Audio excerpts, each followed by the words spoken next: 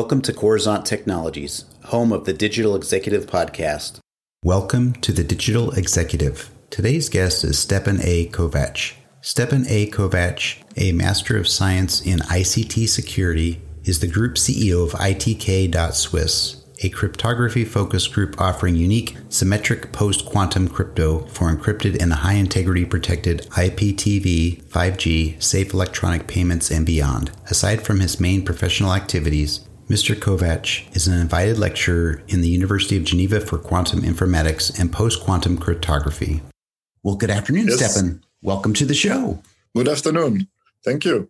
Good afternoon, Stiepan. I'm glad you jumped on, and I'm really excited. I was talking to a professor there with you, Devor, prior to us jumping on, and you've got some amazing things going on. So let's jump right into it. You've got quite the career as an engineer in cryptography, and now you're the CEO, administrator of QR Crypto. Could you share with our audience the secret to your career growth and what inspires you? Yes. So basically, when I started working in IT, soon after, I realized I should create my own company, which I did in 2008. That's already a while back. It was called IT Kovac. And soon enough, I became specialized in all aspects related to cybersecurity, because that was what most interested me in that area. And as I completed my engineering studies and then master's degree in ICT security in parallel to my professional activity, I began looking into the possibility of doing some larger projects, which involved creating some bigger, let's say, more formal company than an individual consultancy as I had up until then. And so this is what we did ultimately with a friend of mine in 2017. We created ITK.Swiss, which is the mother company of QR Crypto. It's currently a group of companies present over 4 continents.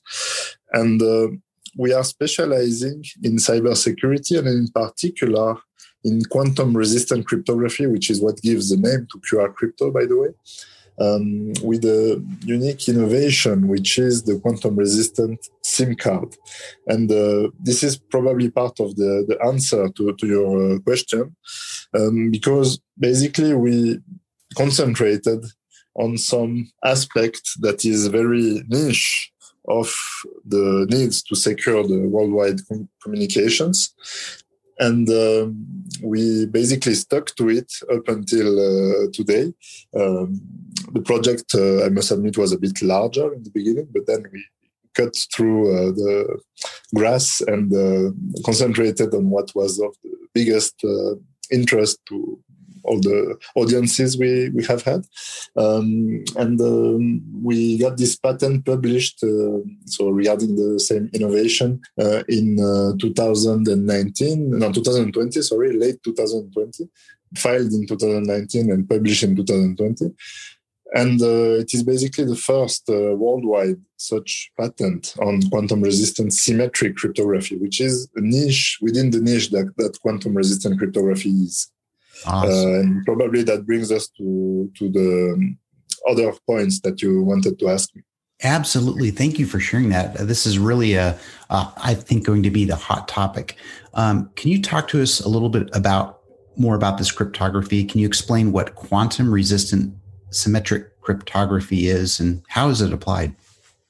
Yes, for sure. So quantum-resistant cryptography in general is cryptography made to resist so-called quantum computers, which are computers based on quantum physics. And I believe you had quite an expose by Professor Pavuna before, so I will not extend myself too much on that.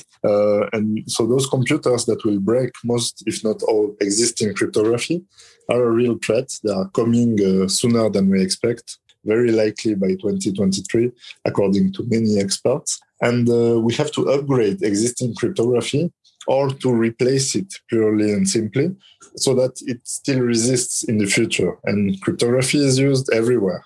As we speak here, it is apparently using some cryptography, even though Zoom is saying a lot of things and sometimes not implementing it. But that's another debate. And even for mobile payments, or even when you log into your email account and so on and so forth, you always have this little lock icon in your web browser, for instance.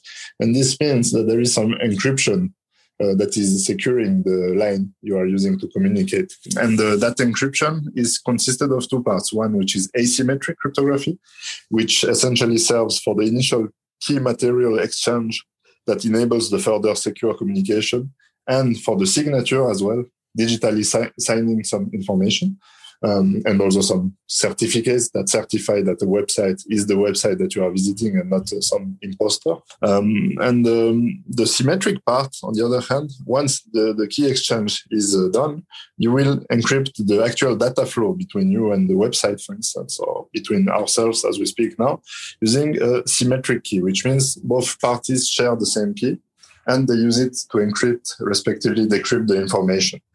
And up until recently, the most well-known and used standard, and actually still the most used standard today, is the AES, the Advanced Encryption Standard, which besides some rare exceptions, but important in the field of banking, is the most commonly used one. And that standard enables various key sizes. The first one, which is basically what it was designed for, is AES 128-bit. And that is fine. That is secure for now. We use it for some secure video conferencing solutions and so on and so forth. But it is not quantum resistant, at least not to the point that it will resist beyond a few years from now when those large quantum computers become available. Which means that, and this is not me saying it, but the NIST intermediary report on the topic in 2016, number 8105, that we need larger key sizes at the very least for this existing system that is called AES, Advanced Encryption Standard, which has been standardized 20 years ago by NIST. And now, to go up in key size, of course, you can use the other variants of AES, namely AES 192 or 256. So according to a paper by Cisco, which is very optimistic regarding the quantum resistance of the basic AES, 192 could eventually be enough to start with, but still they recommend 256 as a logical next step because of also all sorts of efficiency and so on considerations. And you don't want to migrate every day from one system to another either. And we go one step further because we bring this enhanced AES, which essentially fixes the major issue that there is with the current AES, which is in its key schedule, which is not cryptographically secure, let alone quantum safe. So it's using basic logical, digital logical functions, XOR functions, exclusive OR functions, meaning either or from a logical standpoint. And this is not something cryptographically secure, which leads to all sorts of attacks, including today, without having to wait for large quantum computers to be commercialized. Using, for instance, side channel attacks, you can crack AES 256, meaning that if you have sufficient proximity, either virtual or physical, to the system that you are targeting, you can extract the key material without having any previous knowledge on the key. So in order to fix that, we replace that part of the AES standard with a cryptographically secure key schedule. And that's the secret sauce, so to speak, of the enhanced AES, which, by the way, is an algorithm that has been trademarked, so the name EAS, but also whose specification is public. So anyone can verify. There is no hidden gift or whatever. It is actually secure, and it has been reviewed by two renowned institutions, one of which is Kudelski Security. I can say our biggest historical competitor in Switzerland, even though now they concentrate on pretty different stuff. And also by TÜV in Germany, which is the reference in Europe for verifying cryptography-related works. Well, I believe I made quite an explanation about what symmetric crypto is and how it can be made post-quantum. So maybe I believe you may have some other question, and since we are short on time, I hand it over to you. Yeah. Stiepan, I appreciate the insights and what you're doing around cryptography, quantum computing, and how do we secure, our data, our communications, our financial information more securely in the future. And obviously, this is going to be a challenge. And what you're doing is simply amazing. So what I'm going to do today is wrap up, but I definitely want to have a part 2 here with you. So maybe I can say 2 words, if you allow me, on the financial side specifically. Yeah. In fact, so go ahead. Today, we still have in use very old algorithms, which are not 20, but 40 years old, basically, in credit cards, for instance, and debit cards. And that's a major issue. And this is why I was late to this meeting, basically, to be very blunt, because we are struggling to publish some unbiased information in the financial community that will bring things to advance and to change for the better. And we are very hopeful it will get through, because now the key stakeholders, I believe, are convinced of that need and want to move forward. So that's great. But unless it is done, it is not yet done.